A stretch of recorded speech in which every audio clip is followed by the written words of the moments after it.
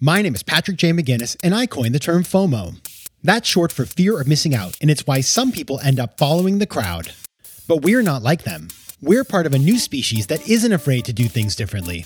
I call us FOMO sapiens. And this is the show where you'll meet people like us, phenomenal FOMO sapiens, to learn how they find the courage and the ideas to live exceptional lives. FOMO. FOMO. Hey everybody, welcome to a FOMO bonus episode. I just came up with that term and I'm using it. I'm your host, Patrick J. McGinnis, venture capitalist by day, author and podcaster by night, and FOMO Sapiens 24/7. And you know what gives me FOMO? NFTs. Yes, it's true. They're everywhere. It's a hot topic. Literally everywhere I go, it's mentioned. And so we're going to talk about that today with a man who is deep in the space. His name is Jordan Freed. He is a blockchain evangelist and crypto capitalist, and he's currently the chairman and CEO of Immutable Holdings, the blockchain holding company. And his goal, which is super interesting, is to build the Berkshire Hathaway of blockchain. That's spicy. Now, he's currently working on launching something very, very big. It's called NFT.com. And so we have Jordan here to tell us what the heck is going on with NFTs. Because I think a lot of us, it's so confusing. It's like, what is this thing? And we're going to get into it today and understand what he's building. Jordan, welcome to FOMO Sapiens, or as I call it today, FOMO bonus episode. I'm excited for the FOMO bonus episode. That's a mouthful. And Patrick, thanks for having me, man. It is my pleasure. All right. I want to start out. Let's just start at first principles. Okay. I want you to define three things for us. Okay. Define Web3, define metaverse, and define NFT. Yeah. So, wow. So let's start with Web3. To define Web3, I'm going to define Web 1 and Web 2, and then I'm going to define Web 3. Web 1 was the idea that every organization on planet Earth needs a web presence, right? We need to onboard all of these organizations online. That's your church. That's your synagogue. That's your mosque.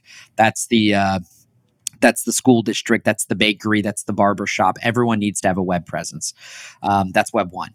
And that's like the 90s. Remember the 90s, 1994, 1995. I used to do that as a side business as a kid, just helping little organizations get online. Web 2 was every organization needs to be social with their clients or their customers. So that's, hey, KPMG, Deloitte, they need to tweet, right? The barbershop needs to tweet or have a Facebook page, right? Or have a Yelp page. The restaurant needs to engage and respond to restaurant reviews, all of that good stuff. So that was Web 2. Web 3 is this movement towards every organization needs to allow their constituents, their customers or their clients to be stakeholders or have a voice in how those organizations are governed or how those organizations make decisions. Now, for those business owners listening, don't freak out. I'm not suggesting that your customers need to be a piece of your cap table right now, but we are moving to this model of a DAO, a decentralized autonomous organization, which is technically just a legal entity, just like a C Corp or an S Corp or an LLC, but where users could come together and make decisions around the products that they love. Imagine Nike consulting all of their global fan base on, hey, do you like this new collaboration we did with this artist before we drop it? Hey, you've bought our shoes before, and you have some, because you've bought 10 pairs of shoes, maybe you've got this kind of decision-making authority in terms of how Nike rolls out products, or in terms of, what shoe your favorite basketball player wears on court, or, how a platform like a social network, like a Twitter that you use, what the rules of them are. So Web3 is this whole idea that platforms could be decentralized, and that users are going to get to have a little bit more control in that idea of decentralization. Let's talk about the metaverse for a second, because I think that was the second one. The metaverse is nothing new. We've had centralized metaverses for a really long time. I got in a lot of trouble growing up in a metaverse-like environment called an MMORPG, a massive multiplayer online role-playing game called RuneScape. RuneScape was this browser-based game that looks like you're walking around this 3D world, and I sold virtual currency in that game. This is digital currency a decade before Bitcoin, the year's 2000. Okay, so it's like 9 years before Bitcoin. I sold RuneScape gold points. I did something in the gaming world for any gamers listening. It's called RWT, Real World Trading. Apparently, real world trading is banned, but how am I supposed to know that? I'm 12 years old. And I started selling RuneScape gold points on eBay. Took off, had a major business. I was making thousands of dollars per day for about 90 days. So it was a really successful business. I stashed away a lot of cash really quickly as a 12-year-old. Until a knock on the door came and a multi-billion-dollar game company called Jagex Limited sued me. What? They see a 12-year-old? That is kind of epic and terrifying at the same time. Now in here is the definition of metaverse. So I'm getting to it. But I thought the audience would like this story. I'll give the definition through the story. This was a centralized metaverse, a centralized world where one company, Jagex Limited, owns all the intellectual property. They own the swords and the shields and the avatars and everything you do in this game. They technically own. You cannot spend 10,000 hours building up a character and then sell it on eBay, as we learned. So that was an interesting lesson. By the way, I never would have understood Bitcoin when I found Bitcoin if I didn't have that lesson, if I didn't have that experience. So I'm still very grateful for that. But the metaverse is this whole idea that all of us could engage and interact with each other in a non-physical environment. Right, we're in the physical verse right now, but in a non-physical environment, while having total decentralization, empower property right ownership in that environment. I don't believe a metaverse can exist in a centralized way in a bunch of AWS servers. Metaverses really need to exist on the blockchain. So this is a virtual reality, a world that doesn't exist in real life IRL, but exists in in a metaverse, in a virtual environment where all of us we can own pieces of land, we can own virtual apartments, we can own virtual items. Our avatars can look the way we want them to look, and all of that. And then your final one was Web3, it was metaverse, and it was NFT. This is going to tee us up for the rest of the conversation. NFT. Yeah, and NFT. Let's talk about NFT. And NFT literally stands for non-fungible token. Literally, it is an ERC 721 token. There's some other standards for it, but the ERC 721 is the most popularized of it, which is a type of smart contract that exists most commonly on the Ethereum blockchain, but now exists on other blockchains like Solana, Polkadot, Hedera Hashgraph. I'm giving you a technical definition now. What I believe NFTs are quite literally digital property protections or digital property rights. It says that Jordan owns this virtual piece of land and Patrick doesn't, and Patrick owns this picture of a monkey and Jordan doesn't, right? That is like at its core what an NFT is, a way to assign property value to something that is rare and to something that is non-fungible or really just belongs to you.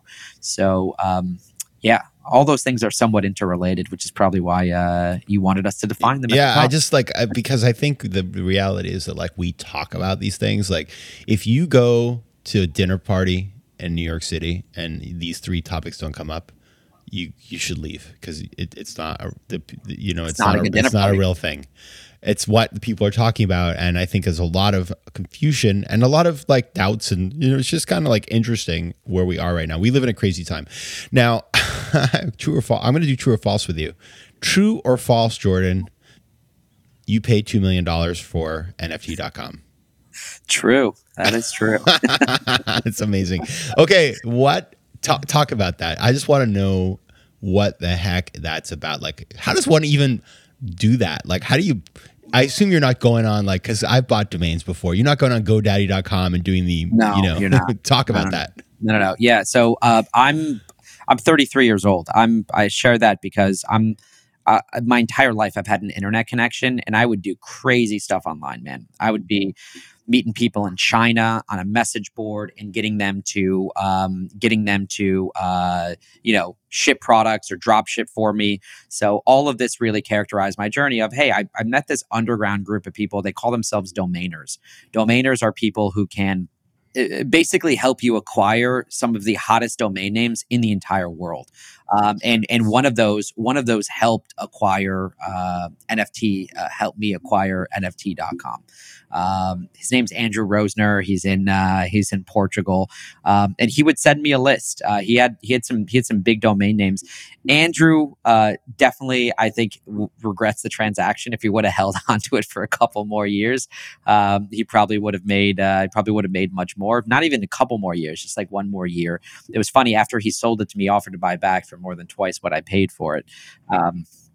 But there's just amazing things like golf.com, things like sex.com, things like xxx.com. You're not going to GoDaddy for that. There are these brokers and these people who are quite literally professional domain squatters. As a young kid, I always felt like domain names, especially .coms, were pieces of internet real estate. I don't really mess with the .nets and the .orgs and the .ios and the .xyzs. I never loved those TLD, those top level domains, but I loved the .coms. It was like a way for you to own a piece of the internet. And fun fact, Patrick, I've never sold a domain name. I've only ever purchased them, and I always figure out what to do with them later. So I own PuertoRico.com. I own CBDC.com. Central Bank Digital Currency is what that stands for. I own Fried.com. My last name is spelled Fried, spelled like fried, but pronounced Freed. So I bought that for $50,000, and I had an offer over $1 million to sell that. So, these things are just assets. They're like things of value. I think Fried.com is always going to be valuable. And who knows what I'll do with it, right? Maybe like a foundation at some point when I give all my money away, or who knows? But it's just, they're great things to have. This one I couldn't let go. When I first started talking about NFTs, it was probably 2018, 10 people showed up. I knew NFTs were going to be a thing. They weren't a thing in 2020, right? All of this hype is in the last 12 months. Yeah. And I actually started negotiating for the domain name in October of 2020. We agreed on a price in December. We closed in January of 2021. I would be lying to you if I told you that what happened in the months after that, I thought was going to happen. I had no idea that OpenSea would raise $300 million at a $13.3 billion post-money valuation. I knew that NFTs were something you could do in a blockchain. I believed in the technology. I had my own use cases for it. But that one is serendipitous timing. It was just, right place, right time, right domain, was able to purchase it. FOMO. Tudo bem, meus queridos FOMO sapiens? Now that right there was Portuguese. And as you know, I love speaking foreign languages. But I'm not alone. 1 in 5 Americans have learned a new language on their bucket list. If that's you, make 2024 the year you finally check it off that list with Babbel, the science-backed language learning app that actually works. Don't pay hundreds of dollars for private tutors or waste hours on apps that don't really help you speak the language. Babbel's tips and tools are approachable, accessible, and delivered with conversation-based teaching, so you're ready to practice what you've learned in the real world. Now, FOMO Sapiens, you know I speak 4 languages, and it takes work to stay on top of them, especially with French. C'est difficile. But with Babbel, I'm able to practice practical conversations that I can actually use in the real world. Here's a special limited time deal for our listeners. Right now, get up to 60% off your Babbel subscription, but only for our listeners at babbel.com/FOMO. Get up to 60% off at babbel.com/FOMO. That's spelled BABBEL.com/FOMO. Rules and restrictions may apply. FOMO.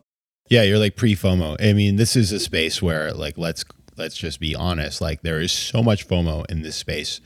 There are real people and there are real things. There's also like a crazy amount of hype. It just is the way that, I mean, you think about the Jack Dorsey tweet was purchased for 2.8 million, I believe.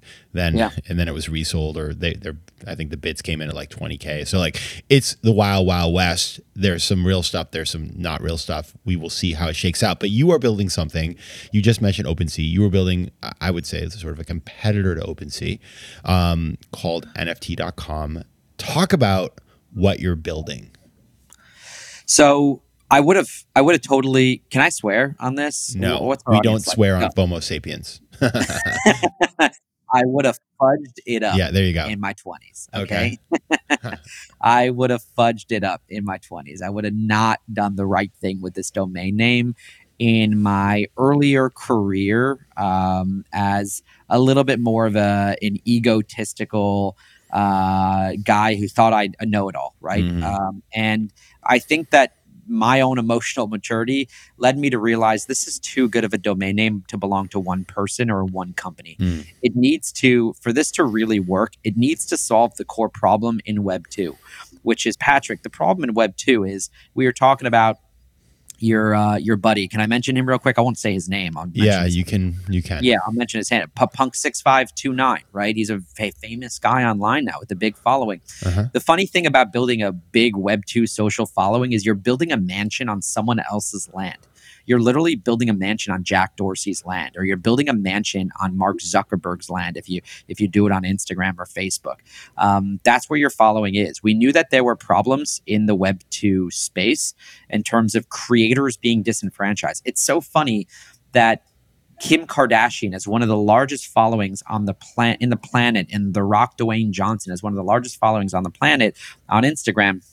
Yet they don't own equity in the company. They can buy the stock in the market. They can buy Facebook shares, but they don't vest equity for all the value that they've driven to help these organizations justify these tremendous valuations of people sitting there all day interacting with that content. What's worse is that arbitrary rule changes can drastically affect someone's income. There's an entire cottage industry of full-time mommy vloggers or bloggers, not just mommy vloggers, but like moms and dads and gamers who literally Twitch themselves all day long playing video games or upload those videos to YouTube. And the second Google changes an algorithm, they can see 50% of their income totally disappear overnight. Right? This is the problem with having your income be dependent on a Web 2 social platform or on a behemoth tech conglomerate to depend on them. If you're doing fulfillment by Amazon, there are issues with being dependent on Amazon for your income. We knew that we wanted to solve these problems. And the way we figured to solve it is NFT.com can't be mine. It needs to be ours. It needs to be a platform that quite literally any creator could come to and first own their presence. The way we're doing that is you can come to NFT.com. I'm in NFT.com/Patrick or NFT.com/FOMO. You're the FOMO guy, or NFT.com/FOMO Sapiens, right? The FOMO Sapiens community. You can mint that and you can own that token. Now, that token, that's a subtle difference to like going to sign up for a Facebook account or going to sign up for a Gmail account. That token is yours. We can't eminent domain you and take your profile back. We can't reclaim your email if we really like your email handle. You own that token. That token is your identity. It's your single sign-on authentication credential for how you log into NFT.com. Now, that profile that you're logging into, what is that? That's your gallery, if you're a collector, of all of this digital intellectual property that you're eventually going to be in possession of. If you don't think you're going to own NFTs in the future, I've got some harsh news for you. You are. You are likely going to be forced to own NFTs. Your identity credential will likely be issued to you in the form of an NFT. An NFT could represent your passport. An NFT could represent a login credential. An NFT could represent an authenticity certificate of a Rolex, or the title deed to your apartment in Manhattan, or a piece of land somewhere up north in the Hudson Valley, right? It is absolutely going to be the case that everyone is going to have an NFT at some point in the next decade or so. So we want NFT.com to be the home base for all of those NFTs. It's your gallery to display, or you'll have privacy settings to not display if you don't want to display that you own a property in Manhattan, or if you don't want to display that you have a picture of a Bored Ape that you paid over $200,000 for. But it'll also be your storefront if you're a creator. And I think the most important thing about all of this is the creators are the ones in control. The people with the profiles, we have opted not to structure ourselves like a normal company on the stock market, but we've opted to structure ourselves like a decentralized autonomous organization of users who can come together and make decisions for what this platform is. You know, regardless of what your politics are, Patrick, no one ever expected that a 30-something-year-old white dude behind a tech platform would deplatform a sitting president. We never expected the tech executives to become more powerful than governments, right? Than prime ministers, than the leader of the free world. And you know, I think we need to rethink the governance, right? The legal controls and the technical controls behind these platforms. And that's why we're putting creators in control. FOMO.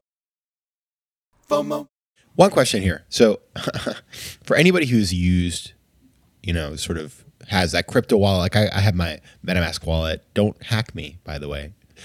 I've learned a lot about this whole space because I've been sort of actively engaging, and it's complicated. Like there's a lot of, it's interesting. Like we've moved to the point where we're so advanced that you have to write down a phrase on a piece of paper and hide it in a safe to be able to unlock it later on, which is like the fun thing about cryptology and crypto. But I bought some Ethereum domains, and I go on to the site and I buy them, and they're $5 a year, and there's a one-time fee, and then you pay $80 in gas fees, which is like the fee of, for the sort of the network, the computing and all this stuff to some person you don't know who the heck it is. And it was this really an interesting moment when I did that, because I realized like, this is interesting. Like people talk about these cryptocurrencies, but yet the transaction fees are astronomical, and you don't know what you're actually paying it to, which is kind of funky. So as you think about how this entire space evolves, like how do you? That is I think a barrier to massifying this technology. Like where does it go? How do you get it to become a thing where like a 75-year-old grandma is using NFTs? Yeah, great question. So talking about blockchain right now in 2022 is kind of like talking about the internet in 1994, 1995 on like a television show, right? Or on a talk show. A lot of people called the internet a fad, right? The internet was incredibly difficult to sign on to. You had a company called America Online literally shipping CDs to people. I remember that. that literally programmed their machines to run through a telephone line. Remember dial-up? It could take 10 minutes to check one email. Literally 10 minutes to check one email. But in some cases, that was as bad of a user experience as a fax machine, right? Sending something through a fax machine and it going through a fax or the telephone network to print out a paper on the other side. So when we look at the early user experiences of these early technologies, dialing onto the internet is a much better experience right now. In fact, most of us have a smartphone in our pockets to be able to do it on a regular basis on a 4G or LTE or 5G network from wherever we are in the world, roaming in 100 plus different countries. And we've improved that quite drastically over the last 25 years. That is objectively a much better user experience. Most people have a high-speed internet connection at home. At this point, if you're listening to this, you probably have access to one, or at least a good data plan from a telecom provider. We're not there yet on the blockchain. It's very early, very nascent technology. We need to get to a point where we can onboard new users. So for everyone listening to this right now, we need to get to a point where we can onboard new users for under $5 in under 5 minutes. That's where we're going. That's aspirational. We will get there as an industry, but it's not at the point where grandma can easily onboard new value to the blockchain and use the blockchain. We need to abstract away the complexity for grandma to send a message directly to the blockchain itself. Now, there are tools coming. There's companies like Alchemy and Infura. I looked at another one today called Zonk, which actually make it easier for companies like us that are building blockchain applications to not talk to the blockchain at all. We talk to a set of APIs, somewhat of an in-between between the blockchain that batches the transactions and make it easier, and in some cases can reduce the cost of gas to a particular user. When you bid on something on OpenSea, it's actually a gasless bid. When you're bidding on something on the OpenSea, for those that don't know, is that big NFT marketplace that exists today. It's gasless. It doesn't hit the Ethereum network, but if you win the bid, you got to do an Ethereum network transaction. It also, Patrick, the point you're bringing up is, will we be using Ethereum in 5 to 10 years? I think that there are going to be many networks. I was part of the founding team of a network called Hedera Hashgraph, for example. It was, the critics called it an Ethereum killer, right? The people said, hey, this is trying to be an Ethereum killer. We never said that ourselves, but where Ethereum does 12 to 18 transactions per second for as high as $80 gas prices, the Hedera network will do 10,000 transactions per second for as little as less than a penny. In some cases, 1/100th of a penny. So we do have carbon neutral networks now.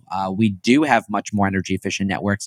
These are much earlier in their adoption curves. There's 200 million accounts of users. Maybe some users have 2 or 3 or 4 accounts, but there's 200 million accounts in the Ethereum network, whereas some of these earlier networks only have 1 million or 2 million or 5 million. users. So the space is not one. We don't know what the dominant blockchain will be. Blockchains are getting more performant, just like internet connection speeds are getting more performant. We will get to a point where gas prices are cheaper, where the user experience is cheaper, and we can onboard someone for under $5 under 5 minutes. And I think that's when mass adoption comes. My prediction is within the next 5 to 10 years. Okay, so everybody watch this space. My takeaway is that Jordan and I, we're going to start a TikTok called Grandmas of Crypto, because I actually think, I mean, it could be cool. That'll be a media company someday. All right, Jordan, tell us, if we want to get more involved in what you're building, where do we go? What do we do? Yeah, so for everyone listening, first, I want to comment on your security, Patrick, before I jump in, because I'm getting some anxiety on your crypto security. So I'm going to help you, and I'm going to help out everyone who's listening here, because you need to take crypto security seriously. Right? If you're coming into this space, you've got to know what to do with your wallet. So the first thing you got to do, don't just download MetaMask. Download MetaMask. And you go to metamask.io to download MetaMask. Patrick, you can put that in your show notes. Don't just use MetaMask. Don't just write that down on a sheet of paper. Don't just write that down and store it in a safe. Get a Ledger device. Ledger, and don't order a Ledger device from a third-party vendor. Go to ledger.com. I believe that's their website. I'm going to confirm it for everybody right here, right now. You got to do cold storage, people. Cold storage. I learned that last week. It is ledger.com. That's LEDGER.com. Yeah. This is the company. Do not accept a ledger from a stranger. Don't accept a ledger that you picked up on the street. Don't accept a ledger that's already been opened. You need to be plastic wrapped, shipped to you directly from Ledger, because people do sell these online with malware on them that will steal your crypto. I'm not trying to freak everyone out, but you do have to take your. You got to be paranoid. I know. You got to be paranoid. It's a little crazy. It is a little crazy, but you are literally, what is the ethos of crypto? Crypto is like, right now for everyone listening, I got a couple points on why this matters, why you should do this. The first is, if you have more than $10,000 in a bank account, you are not able to withdraw that without giving the bank 3 to 5 days notice. That's 3 to 5 days notice to get your own hard-earned money out of a bank. In the case of a bank run, you're probably not getting your money out at all. There's only $250,000 of FDIC insurance. If you've got more than that, in the case that you do, congrats. You're wealthy, you're likely not going to be able to withdraw that. If you have less than that, you still might not be able to withdraw that, but the Federal Depository Insurance Corporation will probably back you up to $250,000. At that stage, though, they're printing a lot of money. 2, it's 24/7, 365 access to your money. You can't send a wire transfer on a Saturday or Sunday. There are some cases you want to send a wire transfer on a Saturday or Sunday. Be your own bank. Right? I've been in situations where Wells Fargo or Chase, literally retail Chase, has shut my accounts down because I sent money to a cryptocurrency exchange. Your financial institution should not be telling you where you can send funds to. So by having a Ledger device, you can have 24/7, 365 access to your money. You can take it across borders with you. You can take it anywhere with you. This device is a better sign-on ID. You create a PIN, you plug it into your computer via USB or USB-C. And it'll allow you only if that is plugged into your computer are you able to execute the transaction. So I highly recommend you connect your Ledger to your MetaMask. That is the ultimate form of security, Patrick. And if you're super ninja and you want to do this, some people do what's called a 3 of 5. You buy 5 ledgers. You say that you need 3 signatures of the 5 to execute a transaction. And get this, you get 5 different safety deposit boxes at 5 different places, and you put the keys in 5 different places. Thus, your Bitcoin is that's locked if you up have forever. if you have a ton of if you're playing with money, if you're playing with over $1 million, or you have a fund and you're managing other people's money, that's what the Winklevoss twins do. The Winklevoss twins have done exactly what I just described. They got $1 billion worth of Bitcoin. If you got over $10 million of Bitcoin, you probably want to consider what I just said. Yeah. If you're a lay user, you're talking about thousands of dollars or tens of thousands or even $100,000. You may just one Ledger device in a safe somewhere may be enough for you. Gotcha. And NFT.com, because I love that you just gave us, that's like a service to the public, but tell us how we engage with what you're doing. Yes. Well, NFT.com, how you can get involved is on April 26th, which is just under a week from when we recorded this. So hopefully this is out before then. But on Tuesday, April 26th, we are launching what we call a Genesis key. A Genesis key, there's only 10,000 Genesis keys, and a Genesis key unlocks you as a founder, a co-founder of the NFT.com platform. Literally, what we decided to do is invite 10,000 people to come help us govern NFT.com. A Genesis key is what you use to register NFT.com/you, NFT.com/Patrick or Jordan or whatever your name or brand is. That is how you mint those profiles with that key. That key is also your seat to our DAO, our governing body that makes proposals and decisions behind it. Having a Genesis key is like being on the board of directors of Twitter right now, as they're deciding, is Elon going to win this? Don't sell. So it puts you in an all-powerful position. It's like literally being part of the founding team.